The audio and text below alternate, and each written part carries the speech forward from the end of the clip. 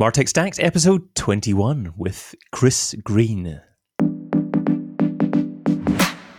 Brought to you by Content Cow. Plan, collaborate on, approve, and publish your content in one simple and intuitive calendar interface. This is Martech Stacked, the weekly show that delves into the what, which, why, and how of marketing technology. I'm your host, David Bain. And each episode I'll be chatting with a top marketer or a top technologist about what Martech they use, which are their top tools, why they use the tools that they do, and how they integrate everything together as part of their overarching content marketing strategy and Martech stack. I'm joined today by a creative and lateral thinker with an analytical mind. He's a Systrix certified trainer, an on-crawl ambassador, and the head of marketing innovation at Footprint Digital. Welcome to Martech Stacked, Chris Green. Hi there. Thanks for having me, David. Yeah, thanks, Chris. Great to have you on here. Of course, you can find Chris over at footprintdigital.co.uk. So, Chris, explain what Footprint Digital does and how you use marketing technology to make it better.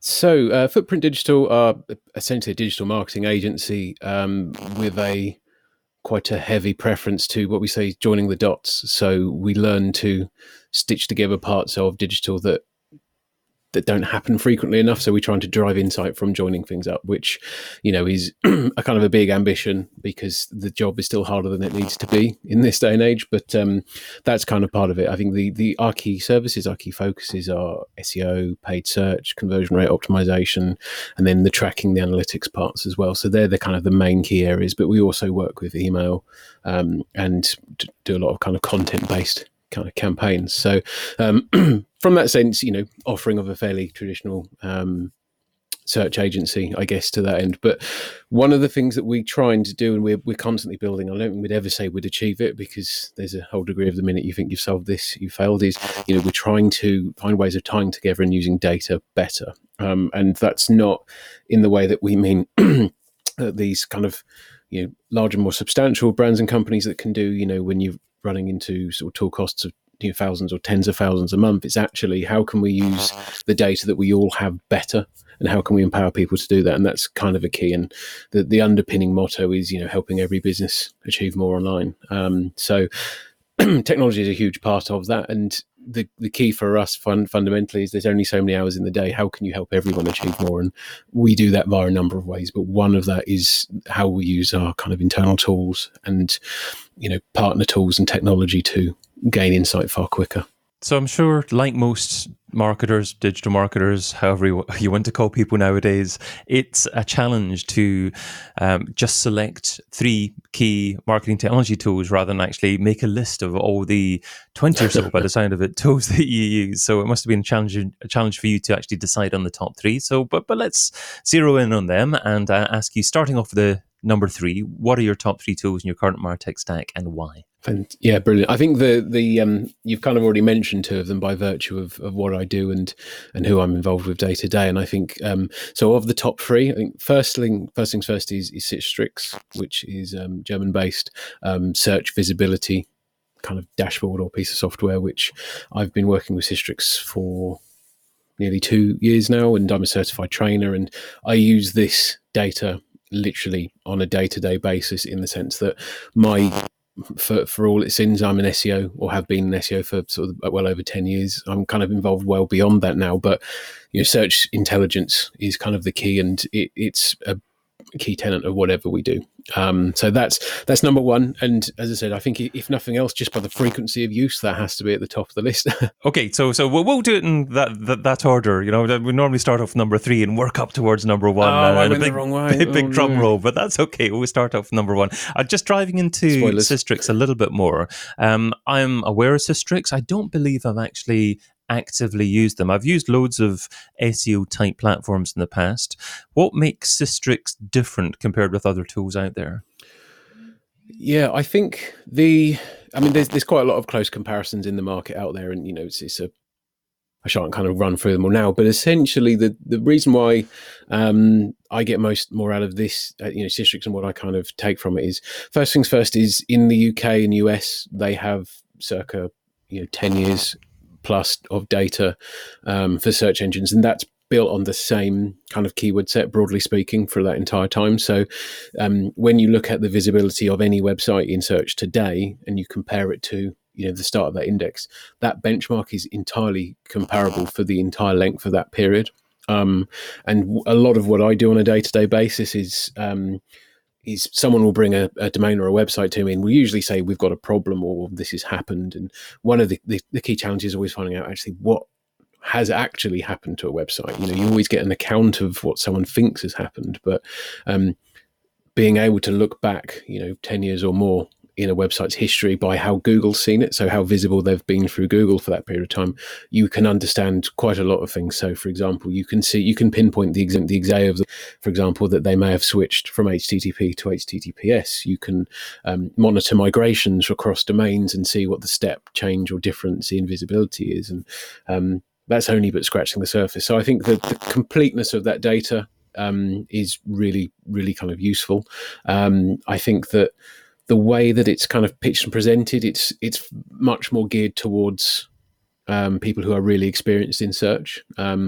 They just basically give you the data, and effectively you just query it however you would using the user interface. So the barrier to entry for some can be a little challenging, but it's for completeness of data and the way that you can visualize it. I don't think there's a better proposition out there. And it's when you know where stuff is and you kind of start getting behind sometimes the complex infrastructure of it, it's really strong piece of equipment. That seems like a good tool or platform to have in your arsenal, because I think a lot of similar tools that SEOs use at the moment, I think, give you a great picture of where a website is at the moment, how a website's doing at the moment. But that historical data, to me, almost looks like a combination between SimilarWeb and even archive.org, where you're actually seeing the history of that website. And because of that, you can get a feel for what they've gone through. And I guess from that history, what may be impacting its present performance. Absolutely.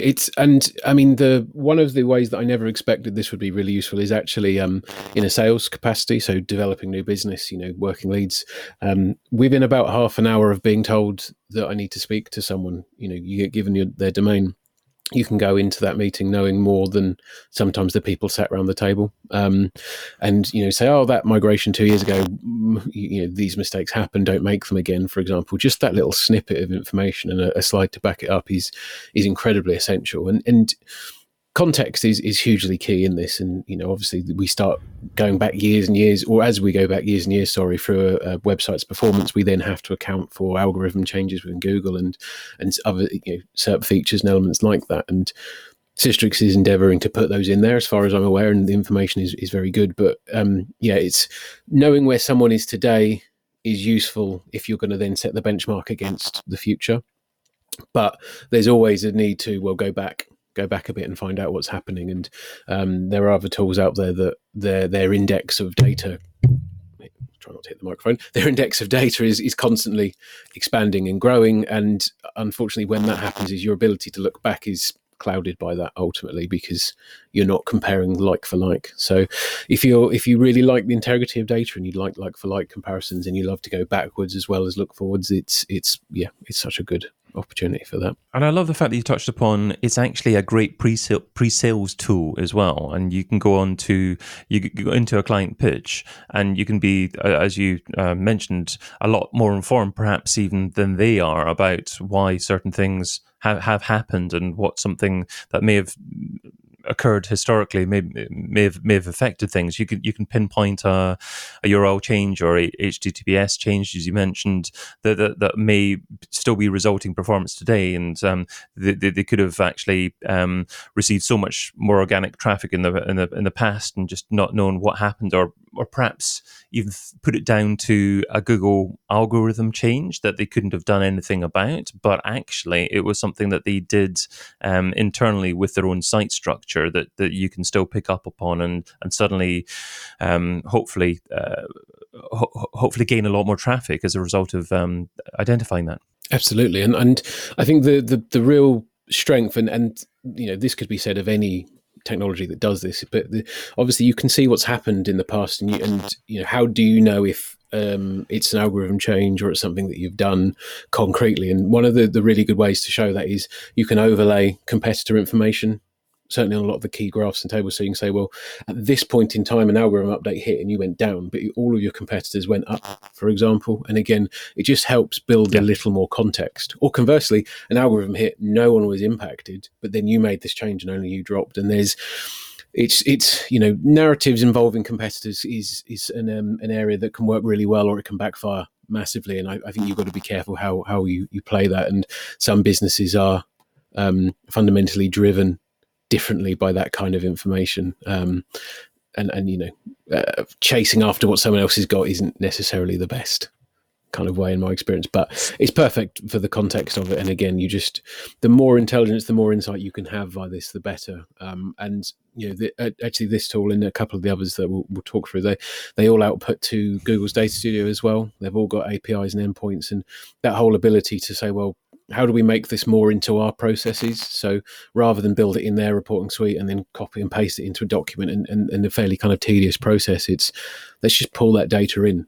Let's just plot that main visibility line and we can tell the story with that, and then we can dive into other data underneath in our own branding, in our own format.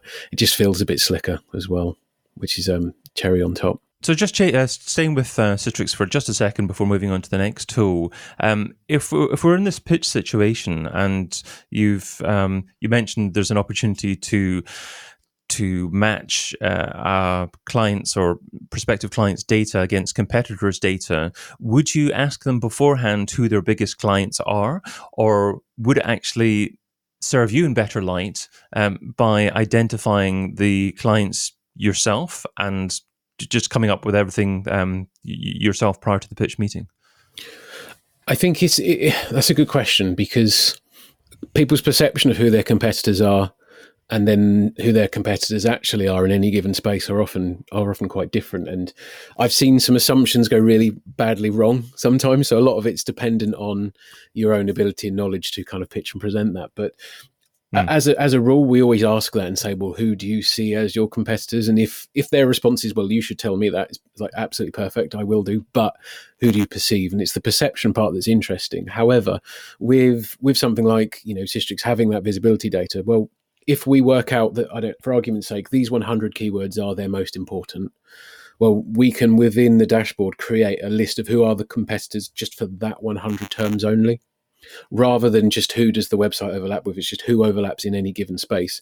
And certainly if we're talking about Google, they are your competitors in Google. There is no other two ways about it. It almost, in the sense that they're occupying positions above or below you. Whether they are going to be going head to head on the key products and services will vary wildly, but and that's still that can be eye-opening as well, because typically you get that people say, well, we're not Amazon or we're not eBay. It's like, but whether you like it or not, you're operating in their space, so where they're located around you is important, even if the goal is not beating them. And that's the kind of the killer context to provide there. But the I guess the health warning with this is, if you don't do your research and due diligence around the website, you can pick the wrong competition quite easily. And sometimes that can expose your own naivety around it.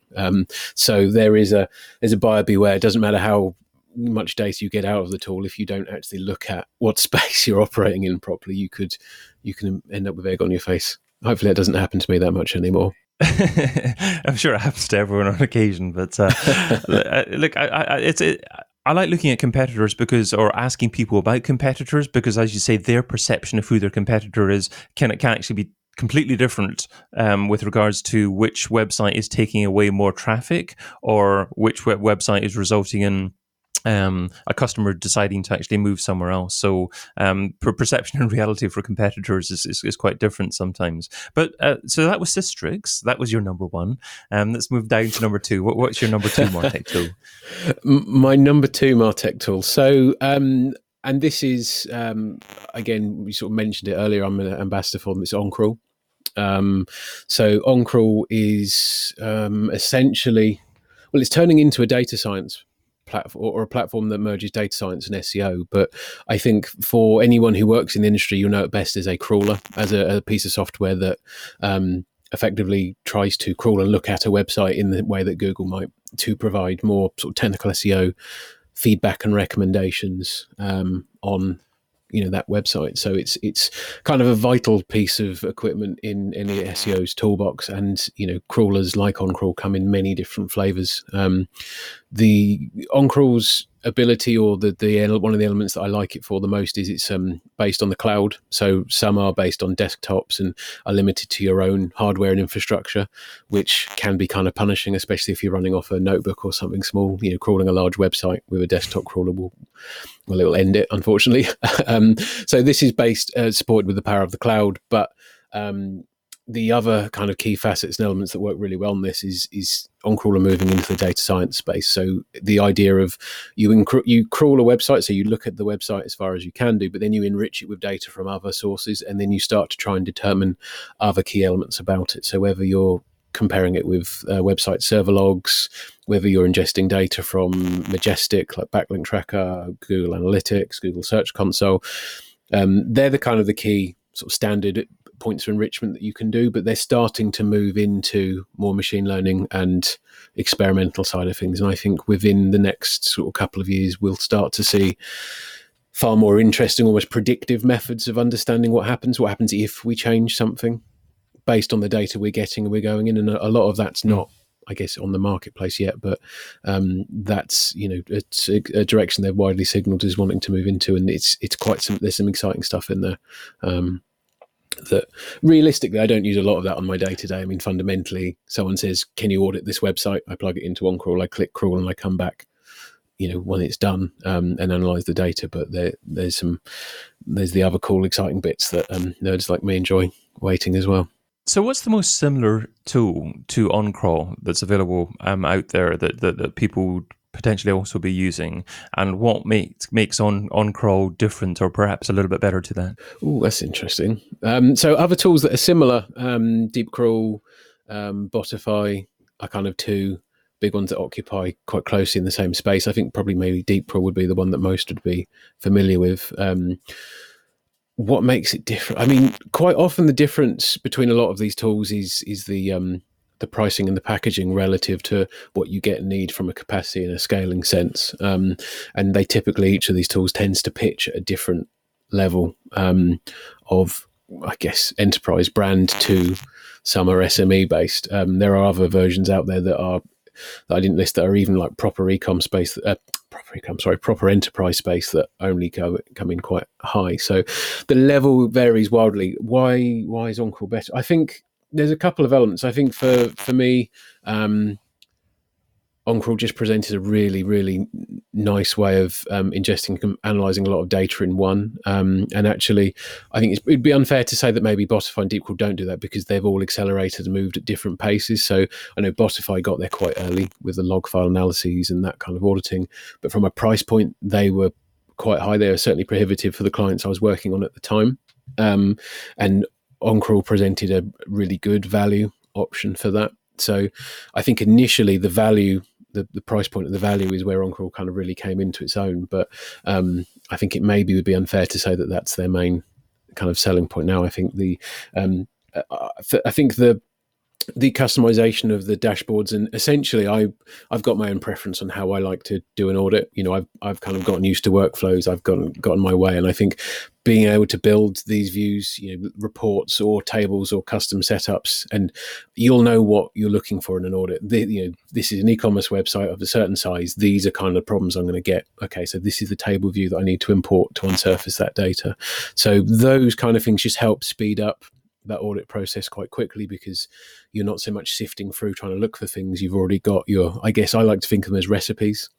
This is my recipe for identifying this problem. But then the other side, and what's been really useful time and again, is it lets you classify page groups. So when you're working on a large website, anything over 100,000 pages or more, perhaps a page by page level is actually not that useful. You almost want to be looking at your groupings of pages. So what kinds of things am I looking at? And OnCrawl lets you define that via a URL level, which is very useful. But in cases where you can't define that in a URL level, it lets you use other means to match it up as well. So you can look for page elements and say, well, anything that has these elements, we need to group.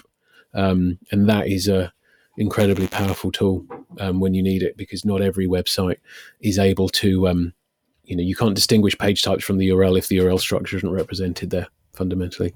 You mentioned 100,000 pages there. Do you offer the on-crawl service for every one of your clients, or do you find that on-crawl and similar kind of services are only suitable for websites over a certain page number? Good question. Yeah, I mean, I wouldn't, as a barrier to, or no, sorry, as a sort of a standard, it's not always necessary. So I mentioned desktop-based crawlers, so Screaming Frog or Sitebulb are kind of two of the key incumbents in that space, and Screaming Frog is still a staple that will be used in the agency. If a client comes on with couple of 100-page website, for example, it's quicker sometimes just to run it via Screaming Frog, and you've got the data there, and then it's almost firing up a AWS instance to crawl it isn't always necessary. So it's not a blanket thing that we do, but it's almost anything over 100,000 pages we would run it through OnCrawl, mainly just to for continuity's sake. So if we're all working remotely at the moment, or we're kind of changing, we're all on laptops. If you need to run a large crawl of a large e-commerce website and it's got to run on a desktop or a laptop, your chances of that crawl failing is quite high. And if it's taken a day to crawl or 2 days to crawl, and then you find out on day 2 it's failed, it affects timelines as well. So the robustness of the infrastructure is not there. Whereas on crawl, you can monitor it from anywhere. You've got the dashboard, different members of the team can check in. If we see that a crawl's not working as we need it to, you can pause it, adjust it, or you can cancel it mid-flow and start again. So for the large stuff, that's essential. There are ways to work around it with Screaming Frog and others, but they come with a bit of a technological kind of need that we don't have if it's all based on the cloud. Yeah, I think the fact that teams are becoming a lot more remote nowadays, and perhaps that's not going to be changing anytime soon, if ever, it's more important now to use cloud-based services that won't take up so many resources from a local machine, and I guess will run day or night as well. Absolutely, and running at the night is a key part as well. It makes life so much easier, and it's just a continuity thing. And I think that's the great thing about a lot of the tools we use now. From a continuity sake, they're all cloud based. So actually, our robustness of it is really simple. All you need is a login and an internet connection, and you can resume service as required. Which it's hard to put a price on that. But if I went back 15 years or 20 years maybe and said that this would be what we're working on, you kind of wouldn't believe it. Or I certainly wouldn't anyway. Well, even in the last 10 years, things have changed radically. I was involved in SEO as well. I probably got started about 2005 or so, but actually working for an agency in 2012. And 2012, most SEO consultants were running everything themselves rather than actually using cloud-based third-party tools. I don't recall them existing or certainly not being used at that time. Yeah, I'm trying to think what I was crawling on back then. I think Xenu Link Sleuth was one that is quite a really, really old one. And then you've got IIS Toolkit, and there kind of been a whole range of, but you're right, they were all desktop based. I think Screaming Frog was pretty much around then. I'm almost certain it was then, but it's I think the way it's all moved to the cloud, I think it's become something that wasn't attainable to something that, in theory, the vast majority of practitioners can use, and the barrier to entry has dropped significantly too. 10 years ago, you wouldn't even engage on or I certainly wouldn't have even engaged on a sales call with them, because most of these tools costed, several times more than the average client retainer, and the business case for them, for what extra value they provided, was just simply just not doable. But the dynamic has shifted completely now. You absolutely can do now. So before we get into a real SEO geek out, I'll just say that Systrix was your MarTech tool number 1. OnCrawl, tool number 2. What is your MarTech tool number 3? Well, this is great, because I actually stopped the SEO geek out now, because this is something slightly different. So my actual tool number 3 is a piece of software called Active Campaign.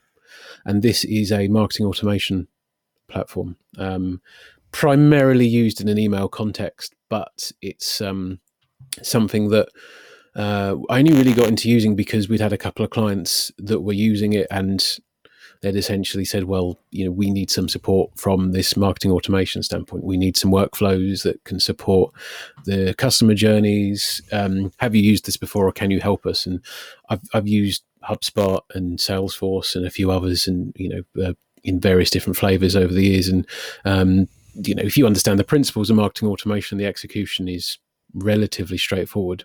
A lot of it's kind of good marketing. So we jumped headfirst into Active Campaign, and actually it's quite a powerful piece of software for what is essentially fairly entry level in the market. I'd say it's sort of pricing wise, it's sort of pitched around a MailChimp level, and albeit MailChimp bringing in a lot more automations and similar kind of functionality. But the fundamental kind of point that this enables, and it comes back to some almost cliches, but the silos of marketing activity kind of don't really exist anymore. Did that? I suppose they didn't really exist.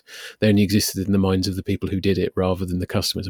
Obviously customers don't care, but Active Campaign helps us realize that transition across media, across platforms. It helps join up how we actually tell stories. To go from super technical SEO ones talking about telling stories using software, but this is much more a case of, someone signs up for a form or receives an ebook, and then through that process we can send them several different mail shots. We can put them into different Facebook audiences. We can retarget them. We can get them back.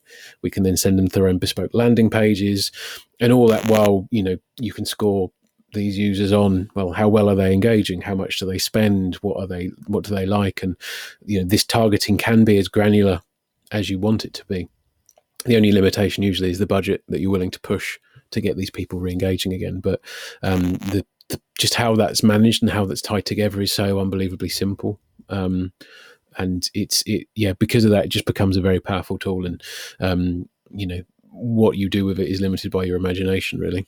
So I've had a couple of guests say that Active Campaign's the number one choice for them, and I've had a couple of others actually say no, it's not quite right for them because it's a little bit overkill. They prefer something simpler like ConvertKit or MailChimp, as you mentioned. I even had one guest, Gavin Bell, say that he moved from ConvertKit to Active Campaign and then back to ConvertKit again because Active Campaign was a little bit too much. I also had the founder of Demio come on and say that Active Campaign was possibly a little bit more suitable for just e-commerce brands because they could take full advantage of all the automation it had to offer and all the options for delivering different messages to people visiting different web pages. So it's a long way of saying, is Active Campaign perhaps a little bit overkill for an agency, or do you find that you're really taking advantage of all the features that it offers?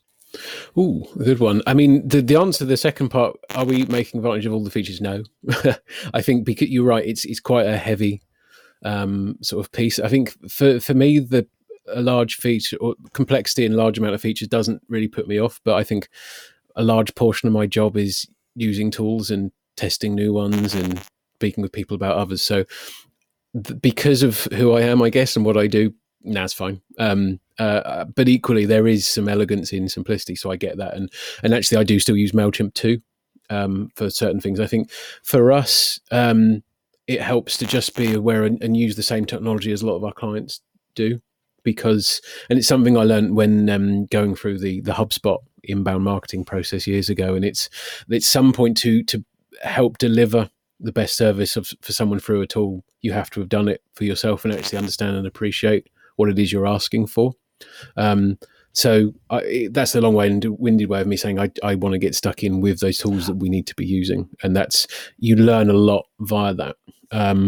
I think that's a great point there. I was looking at it initially from the point of view is it overkill for an agency? And possibly it is overkill for an agency. However, if that's the tool that the majority of your clients want to use, you kind of need to be using it all the time to be comfortable using it and to be able to consult with your clients on how best to get full use out of it.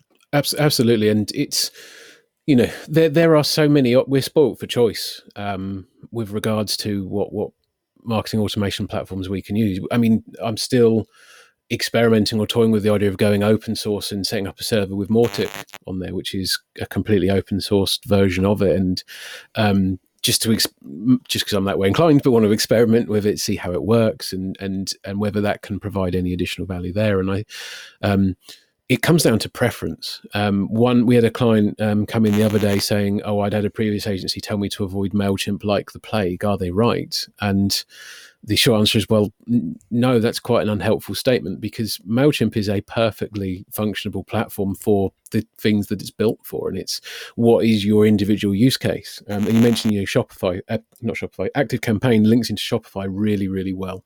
And if you've got your customer data flowing straight into it, the power related to that is immense, from related sales, upsells, cross sales, etc. But if you're never going to ever want to do that, then don't. That's not actually essential. But if you do need that, don't go to a tool provider that you'd have to kind of fudge your work around for, because there are a couple of tools, the names escape me now, that are much more. They let you build the logic essentially, and they let you go in much more granular. So you can build really intricate solutions, but they're not very stable, or they're not always very stable, because the more you build yourself, the more custom logic you put into it, it doesn't get supported then, and it's just not the same. So, I think, does an agency need it? No, probably not. But equally, the landing page stuff that they do, the forms, the capture, the fact that it's got a built-in CRM, can also be incredibly useful. Although we do actually have a separate CRM, so I would never use that CRM if we've got our own, because the last thing you want is two closely matching but out of sync CRMs. That's that causes so many problems. Probably more problems than it fixes in my experience. So you're obviously someone that loves technology, and perhaps getting into doing things manually yourself as well, and then automating things as well. So I'd be interested to get your take on the next question, and which is, as your business grows, what's an example of a process that you currently do manually that you may wish to automate using marketing technology in the future? Oh, yeah, it's a good one. So I think our sales process is relatively manual, in the sense of how the data is kind of fed through, and it works perfectly, and it has done for a while. But that's one I'm itching to automate in much more depth. And I think we put out quite a lot of content, quite a lot of bespoke content to people that are, whether they're clients, whether they're prospects, or whether they're partners or related. And we do a lot of that manually, which has worked to date, because the output isn't that high, but our content output is going to explode over the next 6 months, because we've finished writing the book of our training course. We've filmed the training course because we couldn't teach it because of COVID, and we've suddenly got this library of content that we need to get out to people, and it's got to be through marketing automation. The list segmentation needs to be up to date.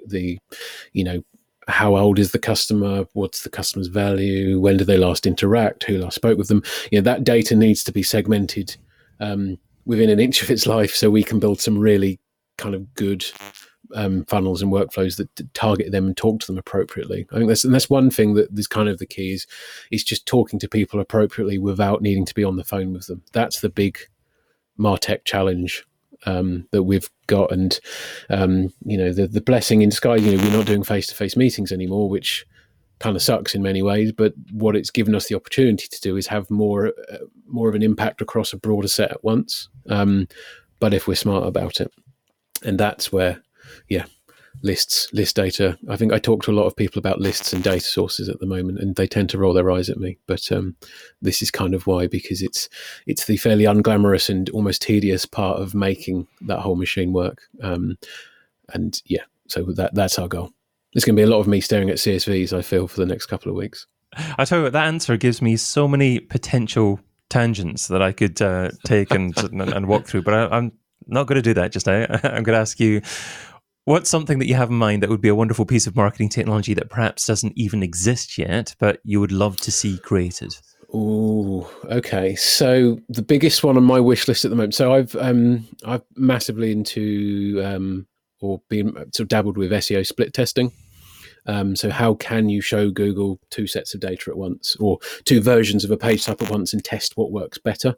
And it's a really tough challenge. And Search Pilot, formerly distilled ODN, were kind of the first meaningfully to the market, and there have been several others since. But what's missing from that is, for me, is with GPT-3, I think that's right, like machine learning algorithms and their ability to write. What eventually one day I'd love to see is a split testing tool that optimizes its own content based on performance and testing. So from the e-commerce SEO problem is always product content. And it's hard because it takes forever to write and it's a pain and you don't always see the value initially. Whereas actually, if there is a system that runs on the edge on Cloudflare workers, for example, that can optimize copy based on performance in Google using machine learning, that would be the tool that I'd love to be signed up for. Actually, let me in on the beta or the alpha.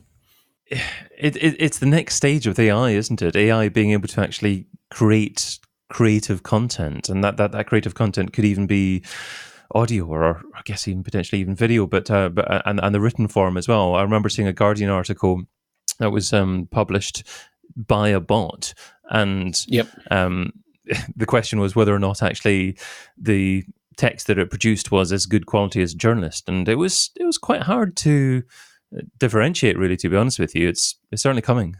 Oh, it absolutely is, and I think it's, in some respects, I'm relieved that it's not here yet, because that whole "they're coming for our jobs" take is a slightly perturbing one. But that article, I think they output like 6 versions of the content and they spliced them together, and it took an editorial team to bring it.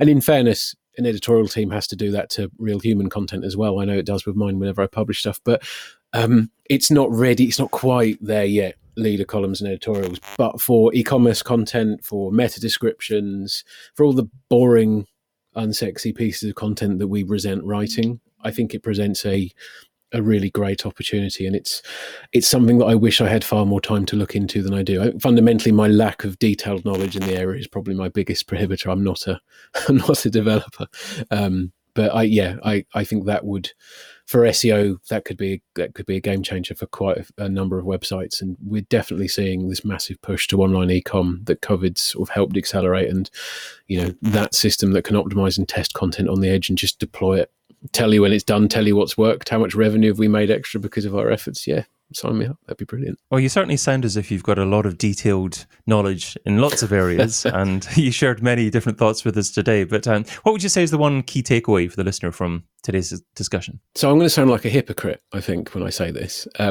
So I've talked about lots of different tools, and I've picked 3, and I think you're right when I could have picked 20 or maybe 40. But actually, my biggest piece of advice to anyone who wants to get the most from tools, who's not just sort of an enthusiast like me, is be really kind of critical over what a tool gives you and actually what tangible benefit does it present you. I think if you're not disciplined, they can be a distraction, and at worst can run counter to what they try and do. So the more tools that you buy that profess to do different things, the more different elements, if they're not part of your workflows and you don't make them work for you, they do the opposite. Not only do they cost more, but they slow you down. So I'd actually say is go on a tool detox to a degree and just think, well, what do I actually need?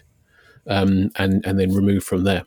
So that's me being an absolute hypocrite, because I'm the opposite. I think I probably work with about 60-70% of tools that if I didn't view them again tomorrow, it wouldn't cause me any problems. That's just me. But be really critical and streamline where you can. Do what I say, not what I do.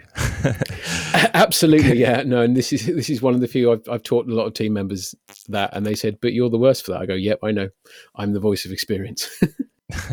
Chris, you've offered a lot of great advice today. Thank you so much for your time and your tips. What's the best way for the listener to find out more about you and what you do? Oh, brilliant. Thank you. The best way to find out, Twitter is probably where you're best likely to get in touch. My DMs are always open, but it's at chrisgreen87. You already mentioned the Footprint Digital website, footprintdigital.co.uk. Obviously, you can drop me a contact there, or failing that, LinkedIn, also chrisgreen87, I think. But I pontificate and talk about this stuff quite a lot. Outside of it, so if anything comes to mind or you got any questions, drop me a line. I quite enjoy just talking about it, as you might tell. So say hi to Chris and have a bit of a pontificate with him. Thanks again, Chris, and thank you, dear listener, for joining us. If you haven't done so already, sign up for your free trial of Content Cow. Plan, collaborate on, approve and publish your content in one simple and intuitive calendar interface. Plus, check out all the other Martech Stack show episodes over at contentcow.io. Also, Wherever you're watching or listening to this show, let us know your opinion. What are the 3 most important marketing technologies in your business? Let us know, and we'll try and give you a shout out on a future show, or maybe even have you on as a future guest. Thanks again.